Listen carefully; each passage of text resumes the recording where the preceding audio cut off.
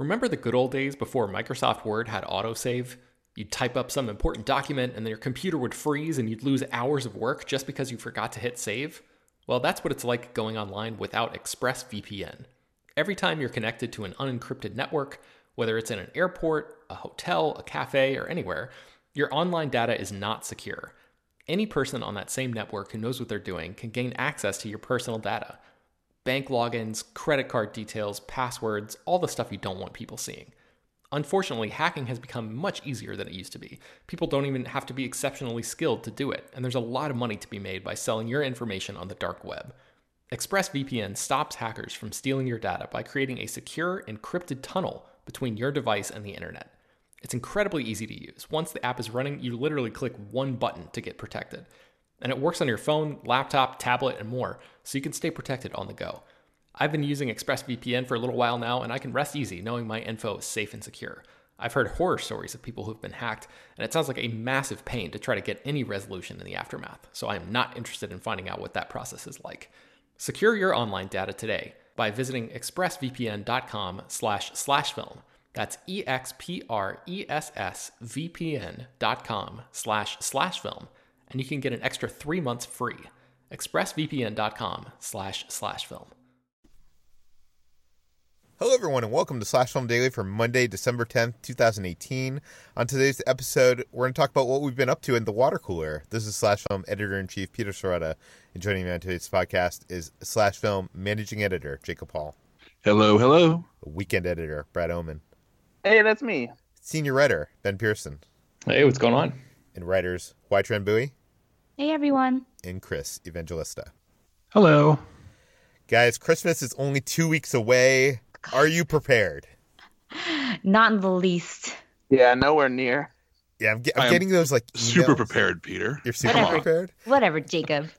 I'm getting those emails that's like, if you don't order in this next week, it won't get to you before Christmas. And I have not ordered my Christmas gift, so it's giving me anxiety. The reason that I'm not talking about what I've been doing in the water cooler section here is because all I've been doing is just ordering Christmas presents for everybody. So like I'm almost done with that, but it's a really time consuming process. If you have like a decent sized family and you're trying to get, one or two things for every person, and it takes a while. So if you guys haven't started his yet, family. Ben loved his family. Where? Where like I just go with the gift cards for my extended family, which sounds lame, but that's what they do for me. So it's like, okay, you guys are getting the same treatment then. Yeah. What do you guys feel on gift cards? I mean, I feel like it is impersonal, but it allows you to buy what you want and maybe not get a crappy gift, if there is such thing as a crappy gift. Like where do you guys fall? I love gift cards. I have heard people, my wife actually thinks they're too impersonal, but please, everyone listening, send me a gift card. I love them. Yeah, I don't mind them when it comes to my extended family, because they most of the time don't have any idea what to get me. But and my parents are really good with giving gifts, so that I get satisfied when it comes to like real gifts from them. I fall in between because I love the process of opening presents. It just makes it feel like Christmas, but I do like spending gift cards on things I actually want. Yeah, I'm right there with you. A gift card from like an acquaintance or a friend is fine, but if my wife said, "Here's a gift card," I'd be like, "No, why do you hate me?" So. Jacob, you're already prepared for Christmas because you celebrated Christmas early. I did. I have several Christmases happening this year. I have Christmas in San Antonio with my family, Christmas in Dallas with my wife's family. We're hosting a Christmas party with our friends with a gift exchange next week. So this weekend, my wife and I said, why dilute our Christmas? Why try to squeeze in our personal Christmas between everything else when we can give it its own space and time to celebrate it today? So on Saturday we did. We opened gifts. We spent the evening together. We went out to dinner. We watched movies. And we just had a really lovely, nice, laid back, low-key Christmas. And I recommend it to all adults. Once you're an adult, you can make your own Christmas. You don't have to follow the rules. And it worked out great. I mean, it was a really nice, fun adult way to spend Christmas without any of the needless chaos, knowing that we have that to look forward to later in the month. And even wearing let's put it this way. I'm old enough now that one of my main gifts was a pair of slippers. and I'm wearing them now, and they're lovely. I'm very happy to have been given a pair of slippers for Christmas, my first pair of adult slippers, and I'm a size 17. So finding a size 17 slipper is an incredible ordeal. So thank you, Natalie. Merry Christmas. Wow. Well, while you are celebrating Christmas early, Brad is a little late to this holiday season. Brad, what's going on?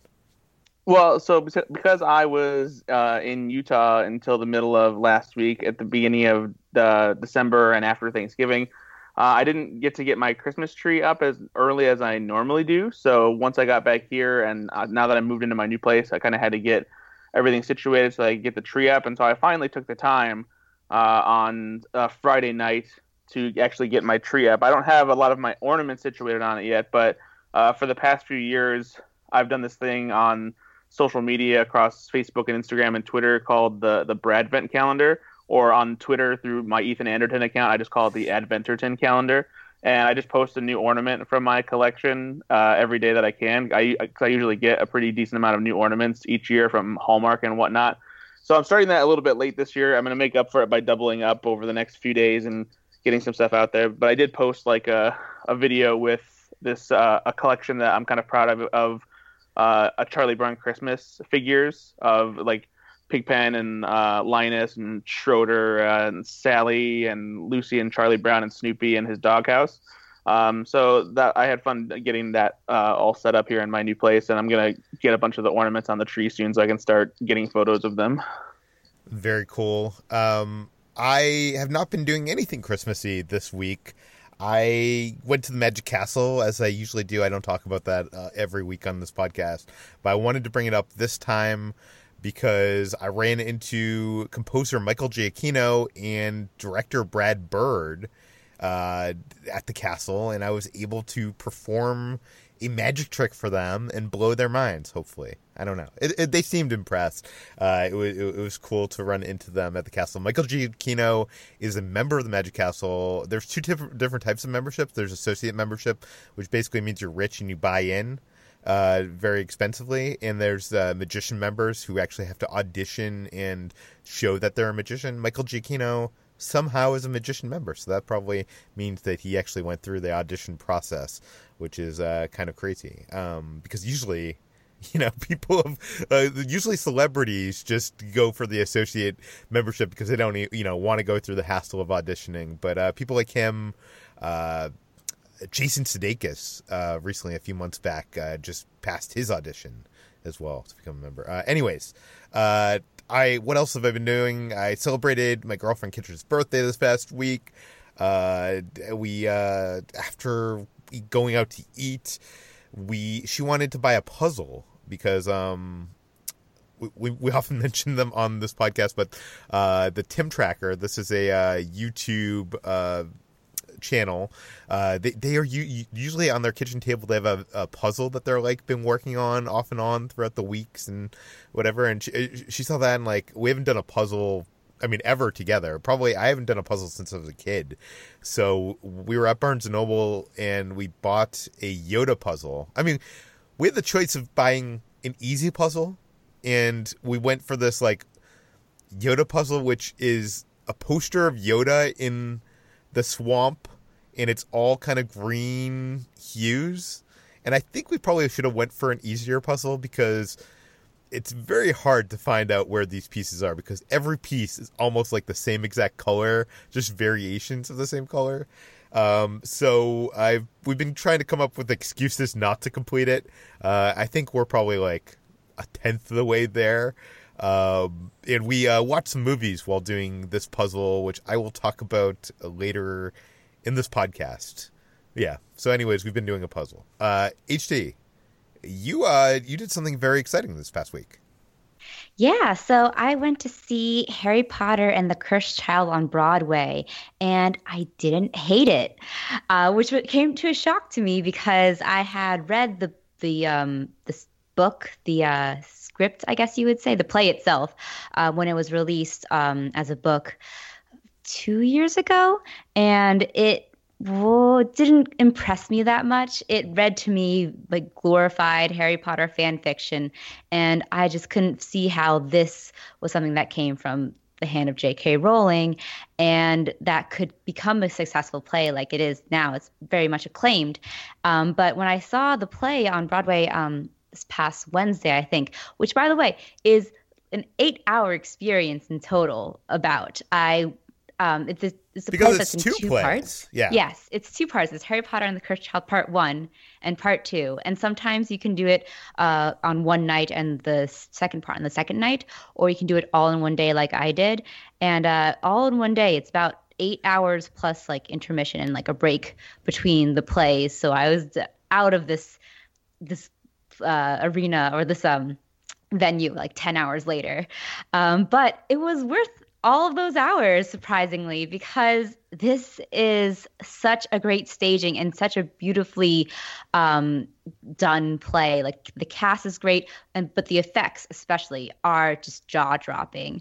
The effects, I'm not sure how a lot of them played out or like how they pulled them off, and I don't want to know because it managed to keep that illusion of magic existing in this world, and it kind of gave me that same emotion of seeing the Harry Potter movies for the first time or reading about Harry Potter for the first time and, experiencing that childhood wonder and awe of magic. So this was something that I didn't think they could pull it off. The plot is still total nonsense, but the fact that like the staging was so great and the cast was just so good, especially the actor who played Harry, I can't recall the name of, but he was amazing, and he's, I think, was nominated for a Tony as well. The main 3 were nominated for Tonys, and the actor the character of Scorpius as well was very appealing to me. He was a character I remember reading in the play, and was not. I didn't really buy into it. I thought that he was definitely written as a character who was supposed to play to our emotions and was obviously written to be like a fan favorite character. And I was like, okay, fine, whatever. I'm not going to buy it. But then watching it on stage, I immediately fell in love and was like, I will die for this boy. So I really enjoyed Harry Potter and the Cursed Child. And I wholly recommend, even if you didn't like reading the play, to see it in person, just because it is worth it. And it's so just magical to see. Yeah, I also saw this production earlier this year. I think I talked about it on the podcast. I 100% agree with everything you said. The production value of this show is unmatched. I have not seen anything even close to it. And yeah, the story is kind of bad. But I don't know. I feel bad for anybody who just read the book version of it. I guess it wasn't a book. It was a what do you call that? What is a play script called? I believe it actually is called a book in parlance of Broadway. Okay. At least I know that from musical. A musical's script is called a book. I can't speak for a stage show, so who knows? I could be wrong. Yeah. But you're right. The magic in this is just amazing, and I don't even know how a lot of it is done. Okay, let's move on to what we've been reading. Chris, what have you been reading?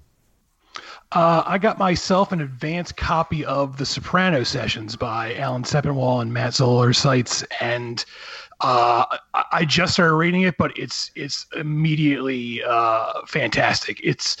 If you've read, their Breaking Bad books or the Mad Men book, it's structured the same way, where they go through every single episode one at a time. It's like an episode guide / a critical reevaluation of the series, and it's great. It's just a great look at how that show literally changed TV. Like everything we think of as peak TV today really originated with that show, and for better and for worse. But it just reminds you of how groundbreaking and how incredible that series really was, and how it still holds up to this day. And I'm very excited to read more of it. I've been reading it every chance I can get. Do you know when The Soprano Sessions comes out in bookshelves? It will be out in January. I think I don't have the exact date in front of me, but it's sometime in January. That's disappointing. I feel like that would be the perfect Christmas gift for. Yeah, I don't know why. I guess they have their own. January 8th is the date it's out. I just looked it up, so I don't know why it's not out in time for Christmas, but that's the way it goes, I guess. And Jacob, you've been reading Console Wars now that they have announced that they're making that into a television series. What do you think? First of all, I just want to say that up front, so we're clear about this. Blake Harris, the author of Console Wars, does write for Slash Film on occasion. I do not know him personally, but I have edited his work. But Console Wars is so far spectacular. I am about 100 pages into it, and I'm enjoying it so much. For those of you who missed the news last week, this is a book that chronicles the rise of Sega in the 90s as it became the chief rival to Nintendo in the video game space, and specifically follows Nintendo of America as it sort of led the charge against Nintendo. And it's way Blake writes the book is that he consolidates a lot of information into scenes. So instead of like having a dry historical approach to it, he imagines moments where he essentially writes it as a movie. He imagines scenes where people talk, and he would combine 2 or 3 conversations or combine events just for the sake of clarity, so that it reads paced like a novel or reads like paced like a movie. So we can really reading it, I can vividly see how this is going to be a TV show, how it was going to be a movie, and it is just incredibly entertaining. And if you don't have to be a video game fan to really appreciate what's going on here, you're going to be a fan of David and Goliath stories, or a fan of really smart people trying to solve tricky problems. I mean, the main character, so to speak, of the book is Tom Kalinske, who is the new head of Sega of America. And he's just this fascinating figure. Like, he created Flintstones vitamins. He saved Barbie. He created He-Man toys. And pretty much he was the guy who tasked with making sure Sega became a force in America. And he's the guy who saw the original design for Sonic and said, oh, these don't work at all. Let's fix Sonic. And he's just this kind of like guy, like this kind of quiet titan in the world of toys and video games. And I'm very, very excited to learn more about him. Very excited to get into more meat of the book where Nintendo and Sega start really butting heads. But like last week before I read this, I kind of had a vague picture of what this movie could be like. And reading it now, I think because Blake Harris is clearly a movie fan himself, being a Slash Film contributor, that he wrote this book with a cinematic edge that makes it extremely fun to read. I also picked up the omnibus of the new Silver Surfer series. This was ran at Marvel for I think about maybe 25 issues or so over the past few years. It wrapped up last year from writer Dan Slott and Michael Allred. It's now all collected in one hardcover. And this is one of the best Marvel runs I've experienced in recent years. It is very indebted to Doctor Who. Dan Slott, the writer, is very much been outspoken that he's inspired by Doctor Who to have Silver Surfer team up with a girl from Earth and go on outer space adventures. And he's sort of the stoic superhero, and she's sort of the voice of reason who gets to react to all the outrageous things they encounter. And it is so funny and so moving and romantic and weird. And it really is a reminder that the superhero canvas is so big and broad that we don't give enough credit to the stories that are really going above and beyond to do something truly special and unique. And if you want like really big-hearted sci-fi where the emotions and the like ideas meld together perfectly, this is all one collection. I think it's $75, probably cheaper on Amazon, but it is one of the best collections you could read or give as a gift this holiday season. And I'm not, no one's paying me to say that. I love it that much. So. I mentioned a couple weeks ago I saw the new Spider-Man movie, Spider-Man Into the Spider-Verse, and I fell in love with Miles Morales, and I came home and I downloaded the Marvel Unlimited app, and I was marathoning through those comic books, the original Ultimate Spider-Man comic books by Brian Michael Bendis, featuring Miles Morales. I've still been reading more of those. It's kind of weird because I've, I did read a lot of superhero comics as a kid, and then when in my teenage years I read a lot of like graphic novels, like more of the arcs that were kind of standalone kind of stuff, like Superman Red Sun, kind of stuff like that. And in my 20s I kind of fell in love with non-superhero comics, like the stuff that happens at Image, like Saga and stuff like that. So this is kind of a return to me to superhero comics, and it's kind of weird that you're kind of reading the story of Miles Morales, and then all of a sudden, this crossover event happens where, the United States is in shambles, and it's like it kind of interrupts the story that's been going on, and it's not something I'm used to in this kind of, narrative storytelling. It's kind of weird. I don't know. I know comic book fans are probably used to this. But Jacob, does it still weird you out like when something like that happens? Like I guess it's like real life, right? Like it's not like one story ends and then all of a sudden like another one begins. Like some of these things just come out of nowhere. Yeah, I'm not saying I'm weirded out by it anymore, but I'm definitely frustrated by it. I know a lot of comic fans are as well, because you're reading a story that's chugging along at a good pace, it's doing extremely well, and suddenly you have to pause for 2 months because a world-altering event is happening, and Spider-Man has to be involved because it's affecting the entire world, and it's really annoying. I know writers have expressed their displeasure with this in the past, because sometimes they'll have a huge plan with their story, and suddenly the world-altering event makes that plan impossible. It is really, really annoying, and to the point where if there's a big crossover event happening, I will sometimes drop the series I'm reading. Like if let's say I'm reading Spider-Man, and for the next 2 months he's going to be off in this crossover, and his issues to tie into the crossover, I'll say, I guess for 2 months I'm not reading Spider-Man, and I won't pick up those issues, and I'll resume when the story picks back up. But yeah, it probably reads extremely strangely in a trade, where like when it's collected in a book, where you're just reading this ongoing story and suddenly, here's a giant crossover thing happening. Whereas in issues, you kind of know it's coming because it's being advertised to you and it's being sold that way. But it doesn't make it any less frustrating, and I really wish there was a better way that they could handle this. Yeah, I think you put it well. It is kind of frustrating. Let's move on to what we've been watching. While me and Kitra were trying to put together this puzzle, or start the seeds of putting together the edges of the puzzle, we put on the Christmas Chronicles, which Jacob, I think you talked about last week on the podcast. I think it was a week before that, maybe, but okay. That was, but me and Chris both saw that movie. Yeah, I think you called it a Hallmark movie. I think if you think this is the Hallmark movie, Jacob, you have not seen Hallmark movies recently. Like, this is way better than a Hallmark movie. Okay, first of all, I was watching this half while I was putting together a puzzle. I wasn't, this wasn't my sole enjoyment, me sitting on a couch, with no distractions.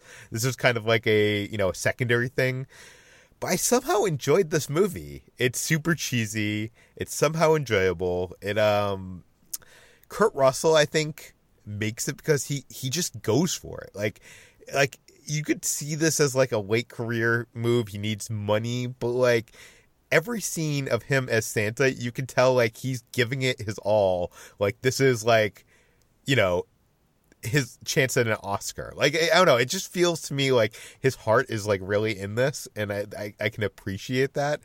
The film also has this kind of weird turn where at one point they go to the North Pole, and we meet the elves, Santa's elves, and they're all like these like CG creatures, so it ends up being kind of like this CGI live action hybrid movie at some sort. But I don't know, I found it enjoyable. It's probably a good movie to have on in the background and to laugh at the cheesiness of it. But Jacob, am I wrong? I think you're wrong. But at the same time, I think that this and Hallmark movies share the exact same purpose, which you described, which is to have something on the background while you wrap gifts or bake Christmas treats. It's the only purpose they serve. This one's a little bit glossier, but otherwise it's the exact same thing. It serves the exact same purpose. Maybe, but it's just so much. It's so much better than a Hallmark movie. Like the acting is so much better. The production value is so much better. Okay, so while we were putting together the puzzle, that ended, and Netflix now has this thing where when you end a movie, it'll just start randomly playing another movie that either it assumes you want to see or is somehow related to this movie. And that movie, we were too lazy to go to the remote, and that movie was The Princess Switch, which HT was very enthusiastic basically talking about it either last week or the week before on the podcast, and I don't remember which. And we got like 40 minutes into it before we got unlazy enough to go over to the remote and hit stop because I don't blame you because it's terrible. that feels more to me like a Hallmark movie than the Christmas Chronicles. But HCA, I'm glad you enjoyed it. I enjoyed it because of how bad it is, and I think that's exactly what I'm looking for in a bad Hallmark Christmas movie. And she's just such a horrible actress. Like that I disagree with completely. I don't know. Okay. What else did I watch? I watched a lot of stuff this week. I watched the first 2 episodes of the Bravo television series adaptation of Dirty John. Dirty John was this podcast about a woman who meets a man who claims he's like a surgeon, and her daughters, who are grown up, don't actually like this guy and think that he's, lying to her and he's hiding something. And obviously this is no spoiler. This is the premise of the podcast. The podcast is called Dirty John. It turns out that he is lying, and there is something shady going on. The television adaptation isn't great. I think Bravo doesn't have their narrative non-reality show game down quite yet, but it is kind of addictive. It is kind of I do want to keep on watching it. It is entertaining. It is weird. I feel like the original podcast was like 6 episodes long, I think. This is, I think, 9 episodes of television, and I just finished watching the 2nd episode of the TV series, and our woman protagonist, who is played by Connie Britton. Yep. Yeah. In the guy, John, is played by Eric Bana. She kind of figures out that he's lying to her, and that's at the end of the 2nd episode. So I'm kind of wondering, how do they have 7 more episodes to go with this? But I'm curious to see. It has a good cast. Juno Temple's in this. Julia Garner, who I know best as she's from Ozark. She plays Ruth in Ozark, but I think she's been in a bunch of things, including The Americans and Maniac. And I really love her as an actress. I want to see more of her on the big screen. And I think the 3rd episode of that just aired. So you could, if you want to catch up on Dirty John, I think it's on demand. You could catch it out on Bravo. What else have I been watching? I watched a screener of The Favorite. This is a movie that I knew, or I thought I wouldn't like. It's a period dramedy starring Emma Stone. Although some people are arguing if Emma Stone is the lead character in this movie. I don't know. And Kitra really wanted to watch this. We had a screener. Jacob really made the case for this movie last week, citing movies like Mean Girls, getting my interest. So despite me being very sure that I was not going to like this movie, I put it on, and it's okay. It's just not my thing. It's not a bad movie. I don't dislike this movie. It's just not for me. I know people are saying this is one of the best movies of this year. I mean, I think Jacob said that. HT, you will also saw this film. So instead of me, being all negative and telling people not to see this, because I think most people are probably going to agree with you. What did you think? I absolutely love this film. It's not only one of my favorite movies of the year, I'm highly debating making it my favorite of the year. It's so dark and pitch black and funny and twisted. I'm kind of inclined to like period dramas. I like movies that I don't mind movies that take place in like the 1800s or the 1500s or something, because I think that political intrigue and human relationships are so interesting in any time period. But I do get that a lot of people think them stuffy. But The Favorite is none of that at all. It's like you take the most savage and delirious period piece and put it through a fun house mirror, and it just distorts everything and makes it feel so strange and oddball and like macabre in a way that you can't help just like be riveted the entire time. Emma Stone, Rachel Weisz, Olivia Colman are all fantastic in it. I especially love Rachel Weisz's just everything she does, who just exudes this kind of power and confidence the entire time that I just wanted her to just, I don't know, murder me or something. one of those things. But it's such a fun and very, very pitch black satire, I think, that I enjoyed a lot. And it's also very queer, too. There's really interesting dynamic between the three lead actresses. I don't know if you could call any of them the lead because it feels so much like they three are the main character in a way. Emma Stone is also great, too, because she has some great reaction shots. And I feel like while she was great in La La Land this last year or 2 years ago, this is the one that she would deserve a Best Actress nod and or win for because she's so good in this. And I completely agree with everything Jacob said last week.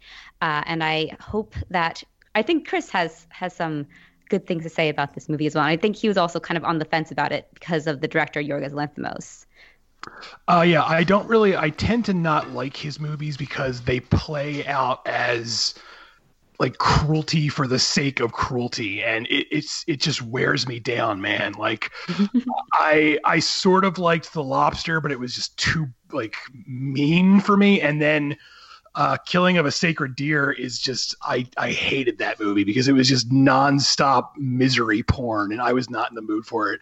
So I was really hesitant to watch this, but I got the screener for it, and everyone's been saying such good things about it. So I said, what the hell?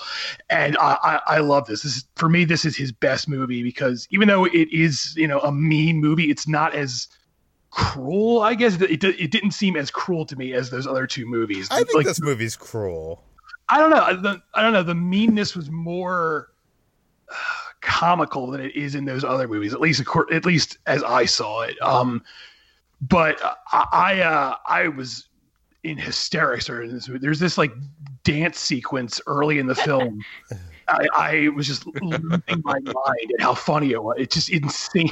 It's just so over the top and goofy, and because up until this point, the movie is playing pretty much, it's sticking to the period, and then this dance happens and it becomes totally anachronistic, and it's like, oh, this would never happen in that era, and it's insane. It's so, and it just gets better from there. Everyone is really good in it. So this is definitely in my top 10. It's number 8 on my top 10 list of the year. I want to chime in on the dance scene real quick because I think that scene encapsulates a movie for me in so many ways because, as Chris says, the scene itself is hilarious. Like, it's just a really silly dance sequence. But then it's immediately followed by another character having an emotional breakdown while watching it for reasons that become clear as you watch the movie. And the juxtaposition between this really silly dance scene and a character having a really almost terrifying breakdown because of it is this movie in a nutshell. It's one of my favorite scenes of the year for sure. I actually also want to interject that the dance scene might not be totally unrealistic because even though they start kind of breakdancing at one point, historically, ballet actually started as a court sort of etiquette thing where noblemen and kings would have to, dance ballet as part of like the court society.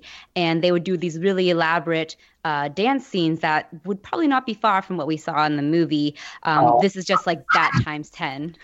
Yeah, I don't know about how accurate it is. I mean, it gets like they're literally breakdancing at one point. I'm pretty sure. But I might be wrong. You never know. Like, I don't know. See, this is the same reason why I'm not going to see Suspiria this year. I'm so sure I'm not going to like the movie. Like, do you guys have any movies that, like, you are so sure that you're not going to like the movie that, like, you just want to avoid just because you don't want to be annoyed even more? There are lots of movies like that. Yeah. I feel like for me... Crimes of Grindelwald. That's why I've been avoiding it, but I probably will watch at some point. Another one for me is probably mid-90s because I feel like it's a movie that's definitely not about me and not made for me. And while I don't think I'm going to hate it, I just don't think I want to go out of my way to watch it, even though I've heard good things about it. I've actually avoided watching 8th Grade, even though everyone says it's good, because everyone follows up. It was so good with it made me feel awful, and I'm not really in the mood for that anymore. Like everyone who praises this movie ends the praise with I also wanted to die while watching it. So I'm just not. Well, I don't think it's like makes you feel awful. I think it just makes you relive some of the most awkward and horrible Why would I want to do? moments. And it's quite optimistic too, Chris. I will say it's not got a happy ending, but it actually does have somewhat like of a happy ending. It's more optimistic than you think, despite many people saying that it made them like hate themselves. Yeah. From 8th grade until my senior year in high school, I was like, I literally had a cartoon rain cloud above my head. I don't want to go back and think about that period anymore. So I'm going to skip this movie. I think you would enjoy it, Chris. Okay, well, what else have I been up to? On Saturday, we didn't know what to do, and we looked at the movie times, and we saw that Bumblebee was having a nationwide sneak preview screening on Saturday night, which I'm sure we reported on, but I just completely forgot about. And we were able to secure tickets for that, even though the only tickets available were in the front row. So, why bother? Because here's the thing. First of all, the last time I sat in the front row was at the ArcLight, and the ArcLight has a good front row. You can sit in the front row and it not be bothered at all. Like, it's so far away from the screen. So I was a little, hadn't been in the front row in a long time. And also, my press screening for Bumblebee, I think, is 2 weeks from now. And I have other things going on that night, which I cannot make my press screening. So the earliest I could see it is the weekend it actually comes out. And I don't know. I want to see this movie, and everybody's already talking about it. So I wanted to see it. So yeah, we got tickets to the front row. Kitra was fine with that. And we also decided to see a movie before that at the same AMC, the AMC in Century City. We saw Anna and the Apocalypse, which, did that premiere at Fantastic Fest or Sundance? Fantastic Fest. Fantastic Fest. We got there early into the theater, and AMC usually has those pre-roll ads running, like the pre-show entertainment. And there was nothing on the screen. The lights were up in the house, and sitting next to me and 2 seats over from me was a one of those sweep things that they use, so like those bucket sweep things to clean the theater. So I'm sitting there. We're sitting there with a theater maybe 1/3 full, waiting for this movie to start. And when I go to press screenings, usually the press screenings don't start early. Usually they'll start like 10 minutes late. So it's not unusual for a movie to start late. And I look at my watch, and it's 10 minutes after the movie was supposed to start, and there's still nothing on the screen. The lights are still up. So I had to go out to the concessions and be like, what's going on here? This movie was supposed to start 10 minutes ago. And they actually were like, oh, that's weird. And actually had to go up to the projection booth and put on the movie. So that happened. But I did get to see 2 movies with my AMC A-List pass, and it didn't cost me nearly as much as one ticket it does in Los Angeles. So that's fine. I saw Anna and the Apocalypse. This is a horror musical. It takes place during the zombie apocalypse. It's a story of a high school girl named Anna who, is going through the normal high school stuff, and they're, breaking into songs. This is insanely charming. The zombie apocalypse breaks out. I feel like this movie, and it's also shot in the UK, so it almost feels like a movie that Edgar Wright should have came on and become a producer just so that they could get more people to see it. Executive produced from the guy that did Shaun of the Dead. And I do hope more people see this, but it is highly restrained by its budget. It's a lot of fun. It feels like its ambitions are much bigger than that budget. It does have a human villain, which is kind of cringeworthy, and I wish wasn't in there. Some of the songs are really good. Some of them are okay. I wish this movie had more songs. I would highly recommend this. This was a cute, fun movie. It's not one of my favorite movies of the year, but I recommend that you go check this out, Anna and the Apocalypse. And after that, I rushed over and we saw Bumblebee in the front row, and it wasn't that bad. It was bad at first for probably the first 5 minutes, especially this movie opens in this big battle on Cybertron, and it's kind of having that in your face is a little much, but But and I'm usually a person that like needs his seat in like the middle of the theater and the halfway back and stuff like that. So for me to say I like this movie and under these circumstances is probably saying something. I was expecting to like this movie, but I wasn't expecting to like it as much as I did. I was shocked at how much I love this movie. The script is full of heart and it's character first. The action is impressive, even though it's not Michael Bay. You can really tell Travis Knight came from the world of animation and he's able to kind of like seamlessly blend these things together. It does feel like a lower budget Transformer film, and maybe that's a good thing. It doesn't, have these like roll at stakes kind of thing going for it. It does still have the cheesiness of, not as bad as the Michael Bay films, but at least the cheesiness here are not like horrible cringeworthy jokes. At least they're cheesy jokes that you can laugh at being cheesy, I feel like. So even that isn't bad. Hailee Steinfeld, she's just great. She's great in everything she's in, and she elevates this movie. I love the Generation 1 designs that we see in the Cybertron sequence, and the 80s time period is just perfect for this. I like this better than Transformers 1, and I know like a lot of people will be like, well, of course, it's a Transformers movie, Michael Bay, whatever. I really like Transformers 1. I thought Transformers 1 was a good movie. It's probably the only good movie in that franchise thus far. This movie, I think, is much better than that film. I don't know. I really, really enjoyed this movie. This movie is not saying anything original. It's not doing anything original. It's a combination of, E.T., Iron Giant, WALL-E, a bunch of stuff mishmashed together.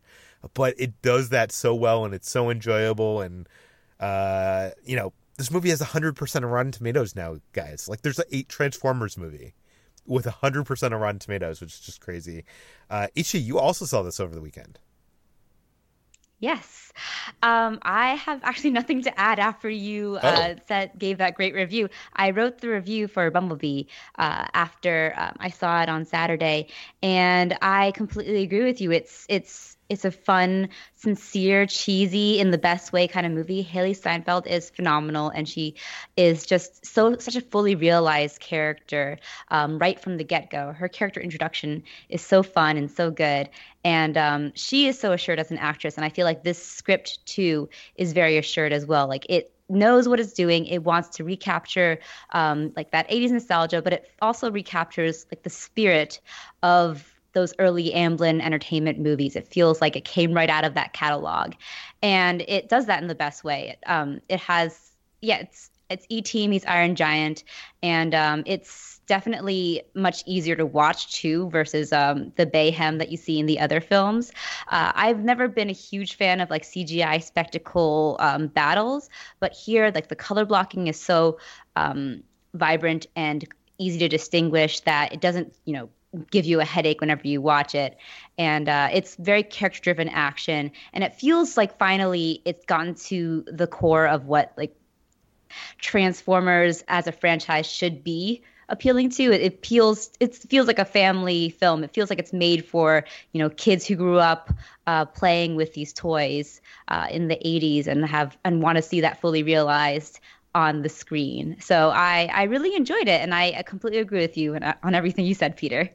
And it's finally a Transformers film that is about a robot in disguise.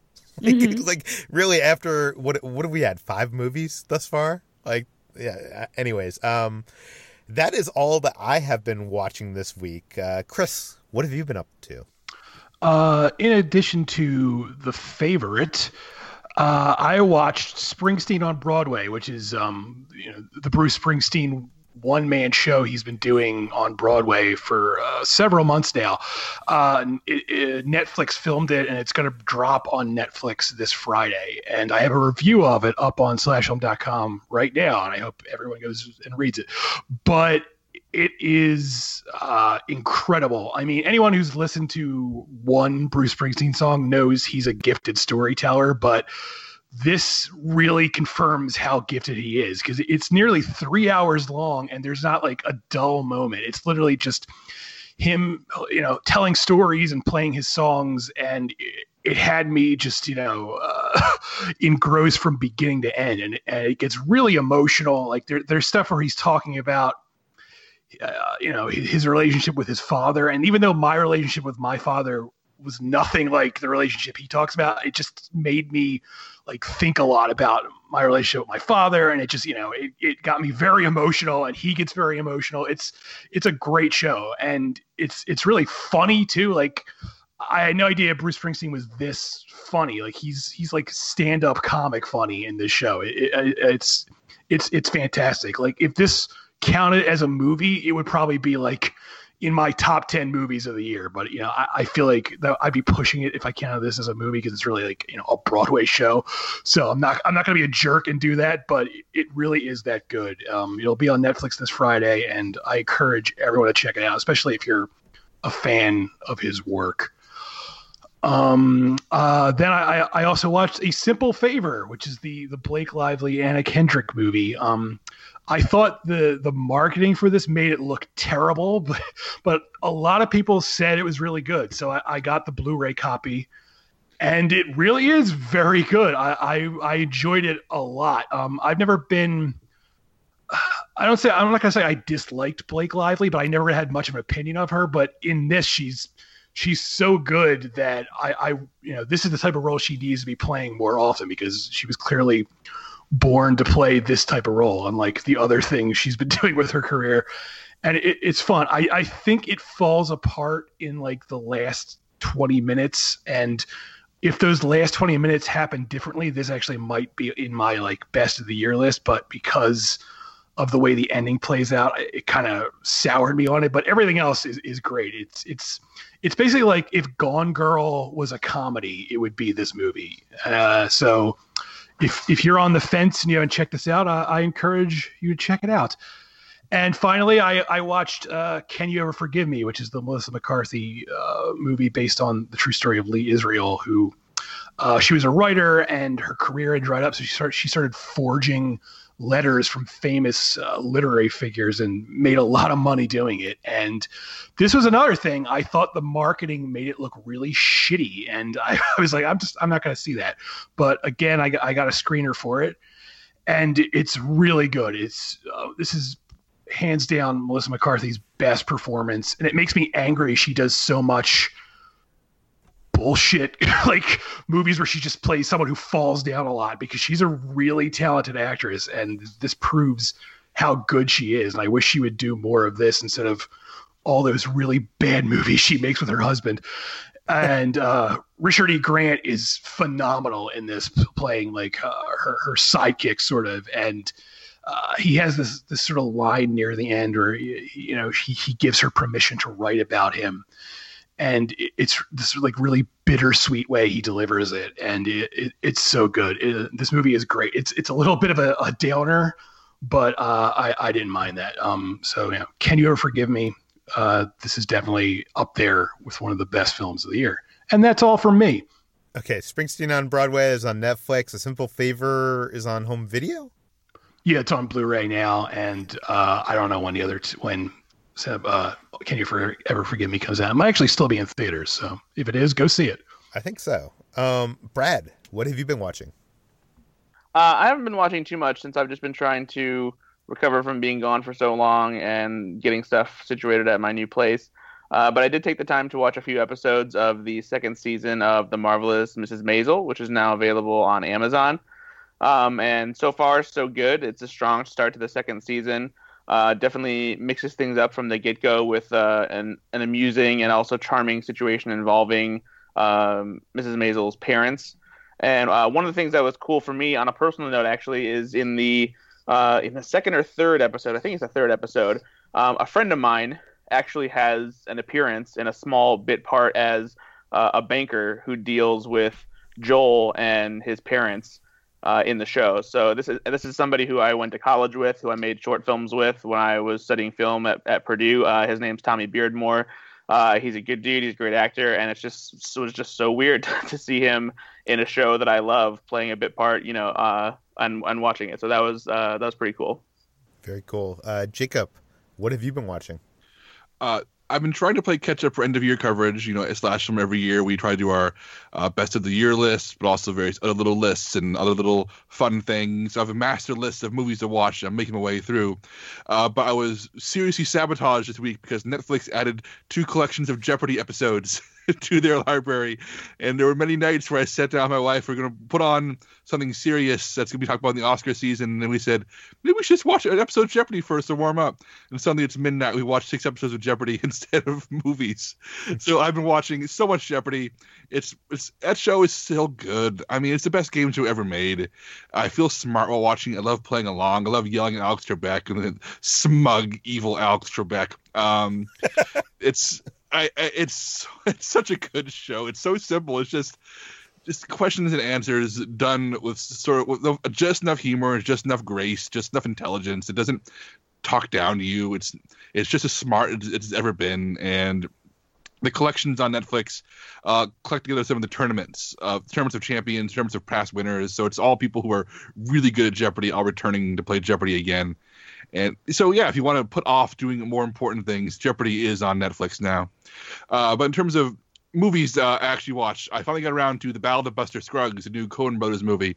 And I think I'll echo what a lot of people have said about it, which is that it's hit and miss. The stuff that's good is really good. Stuff that's not good really did not work for me. I think its biggest problem is that it peaks early. The first segment, the titular segment starring Buster Scruggs, a singing cowboy, is genuinely incredible and has the biggest laugh of 2018, involving a character played by Clancy Brown in a bar. And I was just cackling so hard doing this because I know in the past I've spoken about my love of old school country songs, old school country western singers, and Buster Scruggs is a character is saying, what if these like really well dressed 1950s cowboys who sing very jolly, upbeat songs about like murder and violence actually existed in the Old West and actually were as jolly as they were in these songs while committing murders. And it's a really, really fun takedown, a re-examination of this style of Hollywood, cleaned up cowboy. And it's brilliant. And then the rest of the movie is just hit or miss. Some are good, some are not. Some segments really work. And then there's one, the second to last one, which goes on forever, just goes nowhere. And it's a long road for a very bad punchline. Whereas I think other ones, like there's one starring Liam Neeson that's actually pretty short. It's really heavy stuff, but it has the courtesy to be like maybe 15 minutes long as opposed to 40 minutes long. But yeah, Ballad of Buster Scruggs, it's more Coen Brothers. Each one works or it doesn't, but it's still the Coen Brothers having a good time, experimenting with different genres. It is worth seeing, especially since it's streaming right now on Netflix. But Amazon Prime has You Would Never Really Hear, one of the best films of the year. I know that Chris and HC have talked about this movie quite a bit, both on the site and on the podcast, so I will not go too long on this, but this is Lynn Ramsey's new movie. It is 89 minutes long. It has almost no exposition. There's no fat on it. It is a story of a muscle for hire played by Joaquin Phoenix, a guy named Joe, who's hired to rescue a teenage girl from a sticky situation, to put it lightly, where she's a sex ring of underage girls. And what should be this very straightforward action movie based on that premise, which is Joaquin Phoenix armed to the teeth, smashing his way through bad guys to rescue a girl. With Lynn Ramsey at the helm, it becomes this very somber, terrifying movie where almost all the violence happens off screen. You see the after effects of violence. And Joaquin Phoenix's character Joe is barely a person. He can barely speak. He can barely function. He only comes to life when he's hurting people. And it is incredibly difficult to watch and sometimes very frustrating and maddening by how little it says. But if Lynn Ramsey's goal is to make a violent movie where all the romance is stripped out of the action, where she finds a way to make sure you're never once thrilled by violence and are forced to sort of look at these tropes in a way where you're not excited by them, on that level, it's this really impressive feat, and it left me really shaken. And I'm not sure if I love it quite as much as HT and Chris, but it is an impressive piece of work, and a really fantastic movie from a director who really needs to work more often. Chris Nishi, I want to hear your thoughts real quick. Am I on the right track here? I want to talk about it being an action movie without action. Oh, absolutely. I adore this film. It, for the longest time, was my number one of the year so far. I'm still figuring out my list. I don't really know where it falls right now, but it's still high up there. And I do like how taut and how trim this is, and how it deals more with the after effects of violence and how that affects Joe's psyche, and how he has – it's kind of like how the real life realization of what we think of as a lone wolf and like protagonist that we see in movies like Taxi Driver, for example. And it's stripped completely of that glamour. And in the end, Joe is not only a stunted man, but he's almost childlike in many ways. There's this one scene, it's not a spoiler, but it's this one scene that really sticks out to me is that he is sitting in this office waiting for like his next orders, and he sees like this bowl of Skittles, and he like plays with it like a child, but then he crushes it and he smiles, and it's this really fascinating look at how like this is this childlike reaction to something, and yet he has this innate violence in him that this is the only way that he can interact with the world, really. And I really love this movie, and I completely agree with what you said, Jacob. All right. On the complete opposite end of the spectrum, I saw Hearts Beat Loud, which is a big hit at Sundance earlier this year. I know that Brad talked about this movie a bit, right, Brad? Yeah, I really liked it at Sundance. It's really charming, and the soundtrack is especially catchy.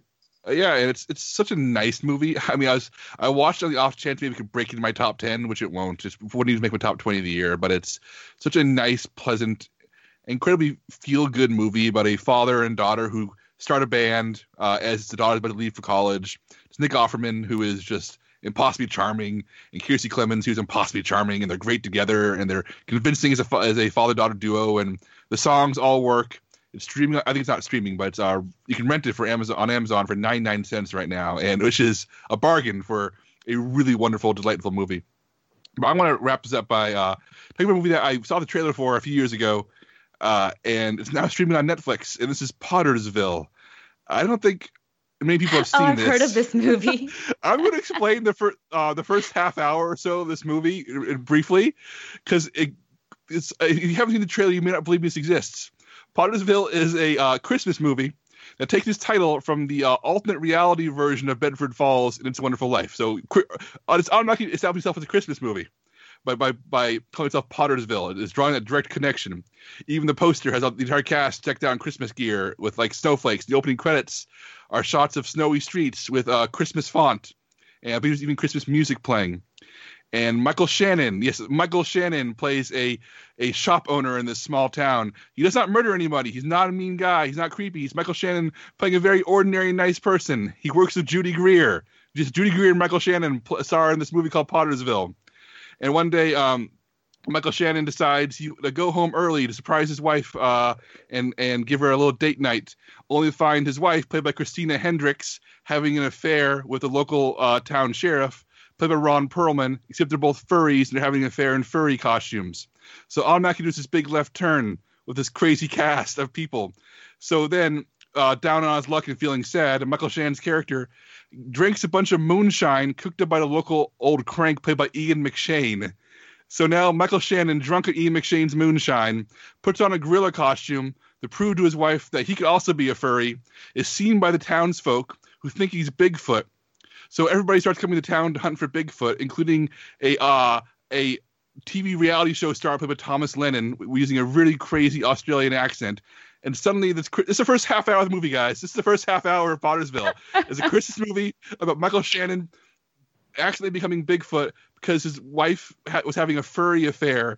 And it's Ian McShane and Ron Perlman and Christina Hendricks and all these people in this bizarre thing. It's not good. It's a terrible movie, but it exists. And I'm very happy it exists. Has anybody else witnessed Pottersville?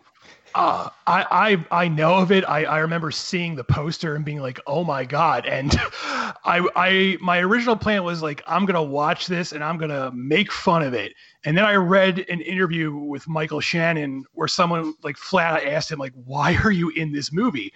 And his answer was literally, it was made by a friend of his who has just had really hard time breaking into the movie business. And he just was like, I wanted to do a nice thing for him and appear in his movie to hope people would recognize him. And reading that, I was like, I felt so bad. I was like, oh, I can't make fun of this now. Michael Shannon did it, as a good gesture. And I felt really bad about I felt like I was being mean. So I never watched it because Michael Shannon inadvertently shamed me for making fun of Pottersville. So Michael Shannon, despite his creepy persona, is a really nice guy, and he does movies like this as a favor. Well, I think it's safe to say that the director will not be making anything else anytime soon, Michael Shannon's help aside. I've heard of this movie. My friend is obsessed with it after he accidentally watched it like 2 years ago. And he has decided to make it a tradition of watching it every Christmas. And he's going to force me to watch it this year, I think. So I will get back to you on this. Well, Jeopardy you can find on Netflix alongside Buster Scruggs. You Were Never Really Here is on Amazon. Hearts Beat Loud. Where did you see that, Jacob? It's rentable for 99 cents on Amazon. And Pottersville. Where can people find that if they want to find it? If they care to, it is on Netflix. I feel like, there's only like a handful of movies that I have not seen this year that are like, in that top 10% or, top 5%. And one of them is You Were Never Really Here. And one of the other is If Beale Street Could Talk. And Ben, you saw this not once, but twice. Yes, yeah. My wife was not able to go to the original screening that I saw, but I was able to get into a Film Independent Presents screening and bring her along. And I really wanted to show her this movie because it's one of my favorite films of the year so far. It's Barry Jenkins' new movie. He's the guy who directed Moonlight. And this movie is tremendous. I mean, I talked about it already. I think Chris has reviewed it from the site or for the site, and maybe we'll link to his review in the show notes, and hopefully people will head over there and read the full review. But Barry Jenkins just knocks it out of the park again with this movie. I just wanted to give a quick shout out to the score by Nicholas Britell, which is just tremendous. It's this like mixture of jazz that with like horror movie overtones in certain parts. And I also wanted to shout out Brian Tyree Henry, who's having a hell of a year in like 5 or 6 movies, by the way. And he just rolls in for like one major scene in this movie and delivers this incredible scene with Stephen James, who's the lead of the film. And then he's just out of the film. But it's just like it's one of those performances that really, really sticks with me. And one of the best supporting roles, I think, of the year, even though it's only really for just one scene. So, I just wanted to give a quick shout out there. And for people who are in LA, you should really look into Film Independent because they're a terrific organization. They have all sorts of like free member screenings all the time. I think this week they're actually doing a free members-only screening for Destroyer, the new Karen Kusama movie that stars Nicole Kidman, and I haven't seen that yet, and I'm really excited about going to check that out because I think they're going to have a Q&A with Karen Kusama right afterwards. And tickets for that particular show are sold out, but you can go to filmindependent.org and find out more information. They actually are going to have like a standby line, so if you're in LA and interested in checking that movie out, I would recommend trying to look that up and maybe drop by on Wednesday at the ArcLight. And then If Beale Street Could Talk, that comes out in limited release this week in LA and New York, and then actually opens wider on Christmas Day, December 25th. So if you guys have not seen this yet, screenings or otherwise, I would highly recommend adding this to your watch lists because this is a terrific movie. I also had a chance to see RBG, which is a documentary that came out earlier this year. I think it premiered at Sundance this year, and I missed it there. This is about Ruth Bader Ginsburg, the Supreme Court Justice.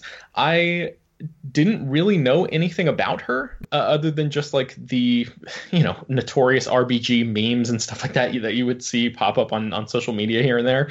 But I knew of her as a pioneering person who made a lot of strides towards women's rights and stuff like that. But I really didn't know anything about the actual accomplishments that she achieved as in her profession, or anything about her personally. And this movie does a really good job of just sort of like laying the groundwork and sort of it's a great primer. I think it's not like a super deep movie that doesn't really dive into any one particular aspect of her. It sort of reminded me of like the Mr. Rogers documentary earlier this year, where it's like it's a really great overview. There are definitely moments where I wish the filmmakers would have focused in on certain aspects and really tried to sort of dig in and uncover a little bit more about the mentality behind certain decisions and things like that. But in terms of, for people who don't know anything about her, which was me in this case, it was a really great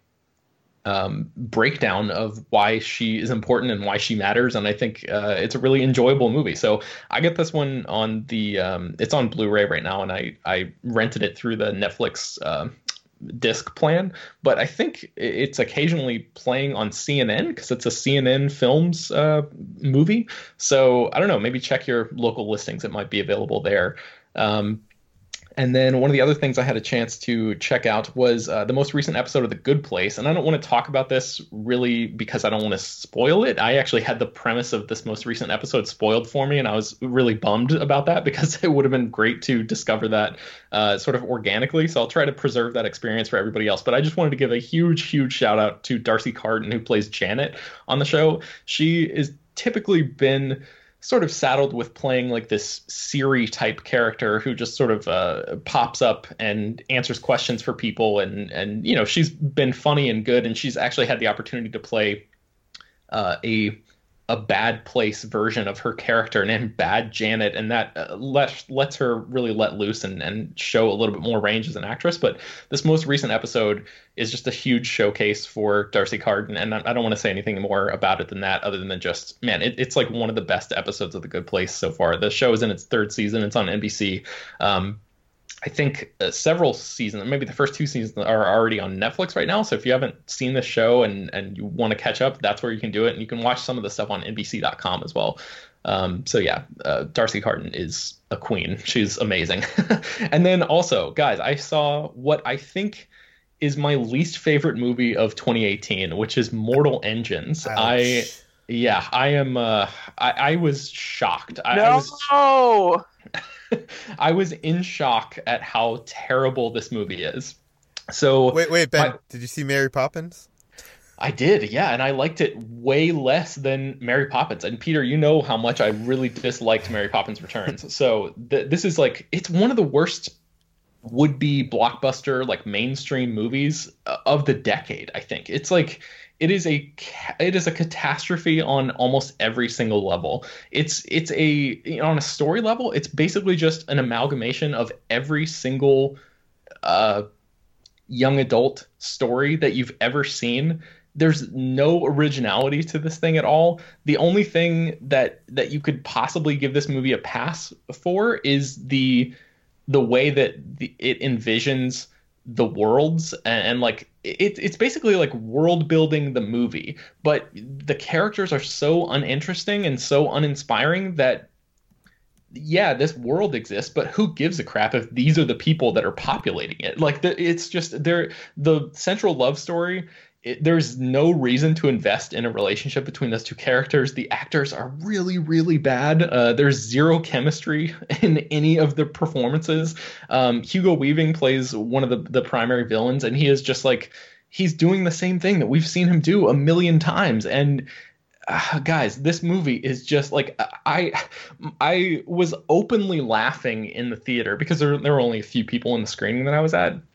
And like, at a certain point, it just got like ludicrous at how bad this movie was. I'm having trouble putting into words how terrible it is. I mean, again, I don't want to just like completely crap on this thing. There are a couple tiny elements that maybe they don't even save the movie, but they make it like at least not a 100% excruciating experience, and that is just like the production design. There's like some interesting stuff going on. Like for example, there's a guy a character that the leads run into at a certain point in the movie who's wearing a suit that's entirely made of buttons. And it's like, it's never commented on. It's just, the movie takes place in this sort of post-apocalyptic wasteland. So it's just sort of implied that like people have scrounged around and found these kinds of items, and they've made clothing with it because that's all they have left. But all of that is like uncommented on. It's like the movie is not interested in the most interesting aspects that it has to offer, which is like these cool production design elements, and the whole rest of it is just a mishmash of really, really basic garbage action template stuff. It feels like it was written by an algorithm or something. There's no heart. There's nothing interesting. There's nothing even the central concept from all the trailers of like the cities eating each other, that happens one time in the opening scene and that's it. And it's like, man, it's a huge disappointment. So I would recommend that everyone stay as far away as possible from Mortal Engines. Ben, how is Stephen Lang in it? Because I'll come up front and say, like, I visited this set for Slash Film last year, and it was a really impressive set. Lots of massive things I saw. I had a good time at that visit. Everybody working on movies is very nice. But this is what you're describing is my concern walking away, that it was going to be a huge mess that didn't quite come together. But Stephen Lang plays a mummy assassin. So how bad can Stephen Lang be as a mummy assassin? So the thing about that is that character is beyond terrible in every, like, in execution and design and everything. Like, he is, like you say, a zombie mummy assassin, and you would assume that there would be something interesting about that, but it's like, it's a terrible performance. And it's like, so Stephen Lang is completely unrecognizable in it, and that's because I guess he was doing motion capture stuff on the set, but they ended up not even using that, and instead used it more as reference instead of actual performance capture. So it doesn't look like Stephen Lang, and it's not like, like Josh Brolin's Thanos. Like, you can clearly tell that that's part of Josh Brolin's face is in that character, and like you can see the Brolinisms and stuff like that. This is not that. I mean, they used some of Stephen Lang's facial, they put dots on his face, I guess, and like logged all of his facial expressions and stuff like that, but it doesn't come through. It doesn't translate into the actual character as like, oh yeah, I'm watching an actor play this guy. It's man, it is like, sometimes I say the word woof when I see a bad movie, and I can't bark loudly enough at this movie, at Mortal Engines. It is just man, it's an abomination. Wow, this I'm not gonna lie, like whenever I do on a set visit, I always feel like, oh, I'm rooting for those guys, because you meet people firsthand making a movie. You meet the people working hard. And I was rooting hard for Mortal Engines even as the year went on, and started realizing, oh, Universal's not marketing this. Oh, these trailers are bad. Why aren't they showing things? What's going on? And I started growing increasingly less optimistic. And man, like, you have, wow, that's this is what I feared, and I feel really bad for everybody who I met on that set, because, whew.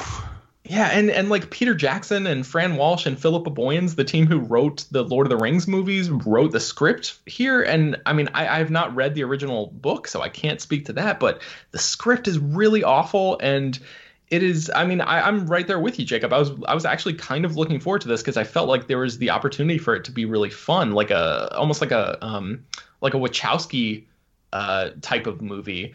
And some of the shots from the trailers gave me that impression. Like, there's these airships and stuff. It seemed like something almost out of like Cloud Atlas, like the futuristic section of Cloud Atlas. And I loved that movie. And I was kind of hoping that this film would be fun in that way. And it is, the Wachowskis always are using action and effects and all of that stuff to explore theme and characters. And this movie, the theme is just, well, I don't want to give anything away, but it is just, man, it's so basic and so uninspired.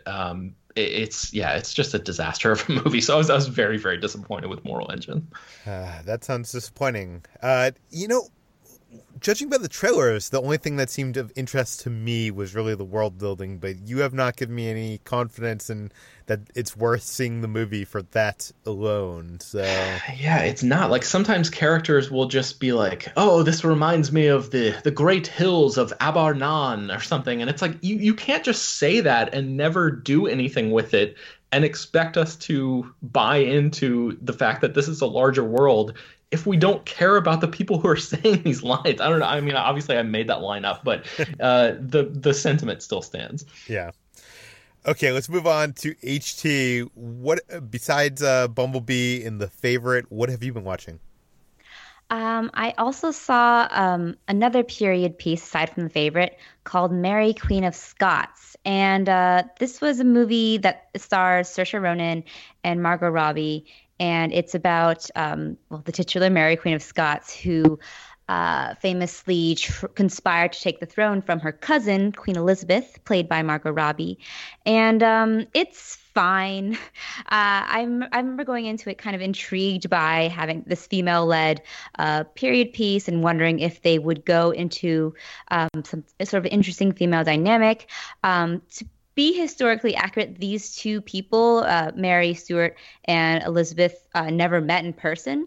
So it makes sense that like a lot of the tension that takes place in this film happens through envoys or through letters, and they kind of play it well in like drawing these parallels between Mary, who is a very passionate firebrand and very ambitious, and Elizabeth, who is all-powerful but is extremely paranoid. And they kind of have these two interesting storylines that kind of not fall apart. They don't really connect in the end. The movie ends up being more about Mary, and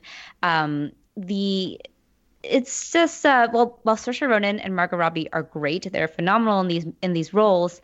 The movie itself is just kind of fine. It's very sprawling, and it's written by Beau Willimon, who you may know from House of Cards, and it kind of has that same sort of intrigue, or rather soap by way of intrigue. It feels like there's a lot of these sordid affairs that are somehow supposed to make us feel like this movie is more interesting than it is, and how it ties into the political intrigue going on. But I felt myself being mostly bored by a lot of it, and which is unfortunate because, again, Saoirse and Margot are so great in it. And yeah, it's kind of once I saw The Favorite later, I was very excited to see that was the movie that I kind of wanted Mary, Queen of Scots to be. So standing them side by side there's really no question which one's the better period piece and has more interesting even depictions of LGBT characters. So Mary, Queen of Scots, all right. And then I also saw Roma, which I absolutely loved. So this is a film that I've been looking forward to for a while. It's directed by Alfonso Cuarón, and it's a very intimate, sort of his intimate magnum opus. It's about his own life growing up in Mexico, and kind of about from the point of view of this maid who works for this rich family.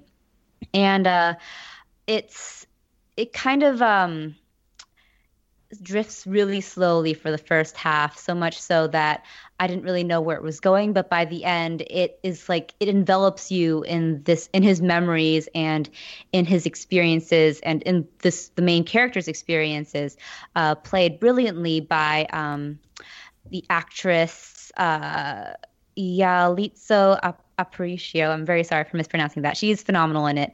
And this movie is it's such an experience, and it's so immersive. I saw it in a Dolby Theater, and I didn't expect it to be quite such a cinematic experience as it is. It really makes use of its sound design expertly well. The crowd scenes, for example, it kind of is done in like this surround sounds, and it's so pinprick accurate that for a lot of the times I would turn around angrily thinking that someone was talking behind me when in fact it was part of the movie. And it just kind of envelops you the entire time. So I really enjoyed it. And You're like the fourth person I've seen that has said that exact thing for that scene in that movie, which makes me wonder, like, can surround sound be too good? Like, that to me feels like it would be distracting and not immersive. I mean, I think that if you didn't realize it took me a while to realize it, but then when I did, it does like become more immersive than distracting. I don't think it was like overly distracting. It was kind of like in the corner of your ear more than anything. It's a really beautiful film. It's really it's very sumptuous, I would say, even though it's in black and white. And I highly recommend it. I know you saw it on a screener, which I don't recommend at all. I made the mistake. People were chastising me on social media this weekend about this. I saw it on the screener. This was, I think, before it was playing in theaters.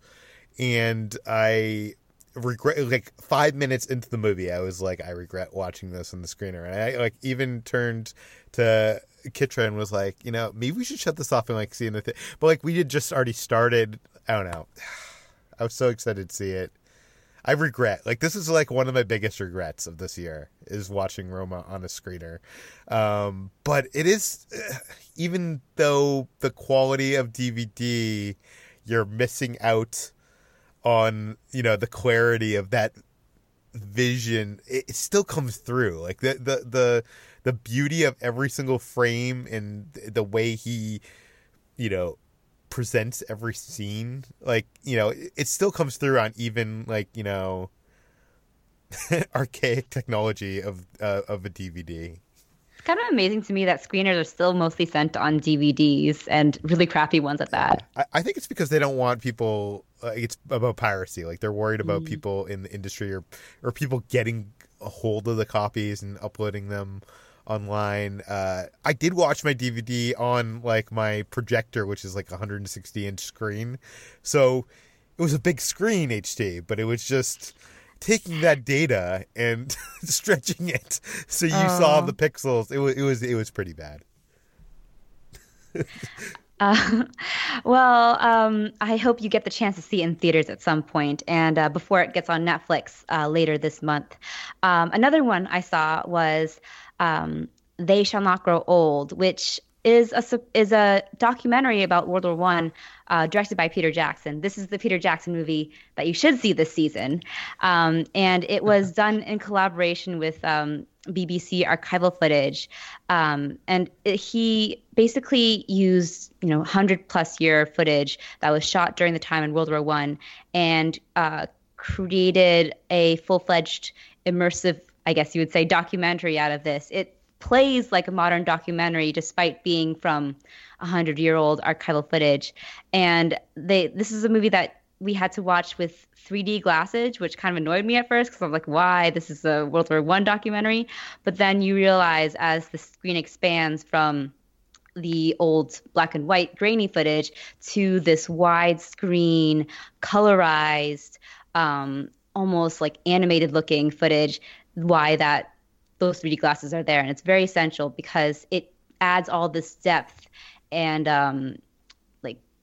extra beauty to this film.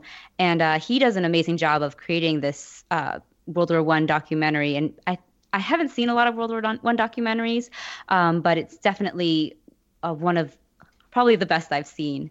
And it really puts you into the trenches, as they say. So I recommend this. I'm writing a review about this later on that will be published probably next week. But it's going to be showing in theaters for only a few days in limited theaters in December 17th and 27th. So if you get a chance to see this, check this out instead of Mortal Engines. Yeah, Roma is in limited release right now. It will be on Netflix soon. Mary Queen of Scots, where can people see that? That is in theaters now. I think it's actually in wide release, yes. Okay. Let's move on to what we've been eating.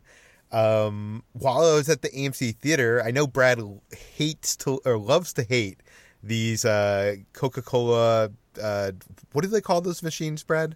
The freestyle machines. Freestyle machines. I like them because I like the choice of having weird mixtures of soda. And wait, why do you hate them, Brad? I'm curious. So I like the idea of having all these flavor options, but the problem is because of how the machine works, the syrup itself is never as good when it's mixed with the soda because it's constantly bringing in fragments of the other flavors that have gone through the machine, and so it doesn't taste quite as good as it's supposed to. Brad's right. Brad's correct here. Listen, if you're getting a specific thing, yes, you're right, but you can get all sorts of flavors that you couldn't get like at the grocery store, and that's what I usually do with these machines. So it doesn't matter to me because these aren't like I'm not getting a subpar version of, you know, lime Fanta or whatever because there are flavors that are good through it, but like if you're in the mood for like a grape soda is the worst thing you could possibly get from the Freestyle Coke machine. I have not tried that. Well, I'm not sure if this is a regular thing or if this is something they just started this holiday, but at AMC theaters on their Freestyle machines, they have holiday flavors. They have like a button that's for these mixtures that they have created just for this holiday season. They have like this winter Wonder Lime Fanta. They have a vanilla cherry Coke flavor. They have a bunch of different flavors. So I was trying those while I was at the AMC theater. Brad, you have no interest in these? No. Actually, when I was in Utah, we went out to eat somewhere, and I had a Freestyle machine, and I saw that they had the holiday flavors on there too. I actually forgot to mention it on the podcast, but I had the cherry vanilla Coke because that's kind of hard to screw up with the Freestyle machine. But I haven't tried any of the others yet. I think that they actually changed the flavors each year. Some of them are flavors that are just normal. They've just renamed them as holiday flavors because like you can get a cherry vanilla Coke anytime you want to from a Freestyle machine. But yeah, so they're not bad, but you know, again, just in general, like a good amount of the flavors, especially when it comes to the fruit flavors, are marred by the fact that they just don't taste as pure as they're supposed to if you had like that actual syrup from a fountain that served only that flavor. I love the lime Fanta Zero, which is a flavor that you would never get in a grocery store. Kitra hates that I get it every time we go to the movie theater because she does not like it, and she usually, you know, shares my drink. But what else have I been eating? One of my favorite restaurants, Doughboys, closed in LA, I think a year ago. Last time I ate there was the night that Trump got elected, so there's some bad feelings there. But in its place is a new barbecue place called Slab. So this is on 3rd Street, I believe, in Los Angeles. And this is a place that there used to be this guy that in his backyard would make this Texas-style barbecue. And he would it was called Trudy's Underground Barbecue, and he had an Instagram account. It was like this big sensation in Los Angeles. He would post photos whenever he was making brisket and stuff, and you had to like enter a lottery, and if you entered the lottery, you could buy barbecue from his like, you know, that barbecue that he would do that weekend or whatever. And it was this really limited, hard to get thing, and a lot of people were always after it. This guy finally got his own restaurant, and it's called Slab, and it's on 3rd Street. And I've been there not once, not twice, but 3 times over the last week. It is the best brisket I've ever had outside of Austin, Texas. It is so good. I highly recommend it if you're in LA. And there is currently, on the weekends, a line down the street, and they like run out of their like good brisket by like 2 p.m. So you got to get there early and wait in a line. Not as bad as Hauling Ray. It's probably only like 15-20 minutes, but I highly recommend it. Brad, next time you're in town, we'll have to get some barbecue. I am totally down for that. What have you been eating, Brad? So pretty basic stuff, but it is new stuff. In case you haven't seen commercials lately, Kentucky Fried Chicken has finally made the decision that they should have made so long ago to have chicken and waffles at their locations. It's a limited time thing, but I immediately wanted to go out of my way to try it, and it's pretty much as good as you would expect fast food chicken and waffles to be. The waffle is a little bit better than expected because they do something special with the mixture, and I forget what it is that's actually in like what they actually do with the batter, but it's pretty good. So they give you the syrup along with it. You can either get like the actual chicken that they have, or you can get chicken strips with it instead. And it's a pretty good combination. The salty and sweet works, and for like I said, for fast food chicken and waffles, it's a pretty good option if you don't have something like a Waffle House near you. What else have you been eating?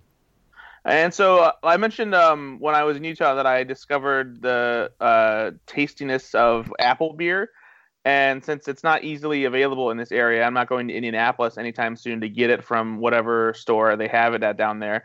I did stumble upon a pretty decent replacement for the time being at Aldi's. They had these 4-packs of Nature's Nectar sparkling apple cider. And it is about as close to apple beer as I could have asked for. It tastes a little less like soda and just more like apple cider that has carbonation in it. And it is really, really good. I'm going to have to go back and get some because I'm pretty sure it's on its way out seasonally since fall is over. But it is fantastic. If you have an Aldi's near you or you know where to find Nature's Nectar sparkling apple cider, I recommend going your way to get some. What is Aldi's? Oh, you guys don't have Aldi's out there. So Aldi's is like a discount grocery store chain. It's just a Midwest thing. I'm actually not sure. I thought it was pretty widespread. But they have a lot of generic off-brand groceries that are cheaper. It's usually the kind of discount stuff where like it's closer to the expiration date than stuff you would find in like normal grocery stores. Not that it's like going to expire tomorrow necessarily, but it's close enough that like most of the regular grocery stores have already gotten rid of like some of their extra stock and stuff like that. So that's why stuff is usually cheaper there. Okay, let's move on to our last and final section. That is what we've been playing. Jacob, it seems like you've been playing a lot of video games lately. Yeah. Did you guys know there's a new Super Smash Bros. Game out? I mean, it's of course if you've been following video games at all, it's all everybody's talking about. It's the 5th game in the Super Smash Brothers series. This is the series where all the Nintendo characters get to fight each other and hit each other with things across various stages based on video games. And it is more Smash Brothers. It is the controls haven't changed. They've gotten smoother. The graphics have gotten better. This new one has everything has been all the past games plus more. I mean, it expands way beyond Nintendo. There's like Sonic and Pac-Man and Final Fantasy characters in it now. It's ridiculous. It's just this massive it's a massive party of a game. And I was originally really hesitant to play it. I thought maybe I was over Smash Brothers. Maybe the years of playing in dorm rooms in high school before I stopped playing for a little while had gotten me really off it. Like I didn't need it anymore. But after playing at a friend's house, I immediately went out and bought a copy. It's just a really satisfying, fun multiplayer game. And if you want like video game nostalgia, like just the amount of music and characters and backgrounds and the amount of stuff there, like to tickle your memories, is amazing. But also, it just is a really fun game. It's really easy to pick up and play, and it can handle up to 8 players at once. So you bring it to a party, and everybody's happy. So yeah, is it the kind of game where I should buy a Nintendo Switch for it? I think it adds to the argument. I mean, between Smash Brothers, Super Mario Odyssey, Legend of Zelda, Breath of the Wild, and the incredible indie library that's now available on the Switch store. Like this amount of indie games there is alone makes it worth buying. I think that between the core Nintendo games and the indie games that are like worth buying, of which there are hundreds on the Switch store, it's also a lot of crap. So you got to sort through it. Makes the Switch the biggest bargain in video games right now. I mean, I love my Xbox, I love my PlayStation, but my Switch is being used almost every single day right now. Yeah, because I loved playing Smash Brothers on the Wii, and I was pretty damn good at it. And then I got rid of my Wii, and I haven't played Smash Brothers in forever. So I keep seeing videos and people talking about it, and I kind of want to play again. Yeah, Brad, I don't know what. I want to tell you, hey, yeah, go spend $300. It's worth it, but it is worth it. I mean, like I said, just the sheer amount of stuff on my Switch, the sheer amount of games I've been wanting to play for years that were like PC only, they're now suddenly on the Switch, and they're now portable. It's kind of mind-boggling. So in addition to Smash Brothers, I mean, just the Switch is just this magical little device. Yeah. Whether you're playing on your TV or you're playing in handheld. Kitra's currently addicted to the new Pokemon game. I can't like get her off that thing. She's like trying to get them all, I guess. Yeah, I haven't picked it up yet. I have friends who are loving it. I haven't played Pokemon since Red and Blue in '98, so I it's not something I am super attached to playing, but I have really fond memories of it. But we'll see. Maybe I'll get around to playing it someday. But speaking of smaller games on Nintendo Switch, I replayed SteamWorld Dig, a game I played on PlayStation 4 years ago.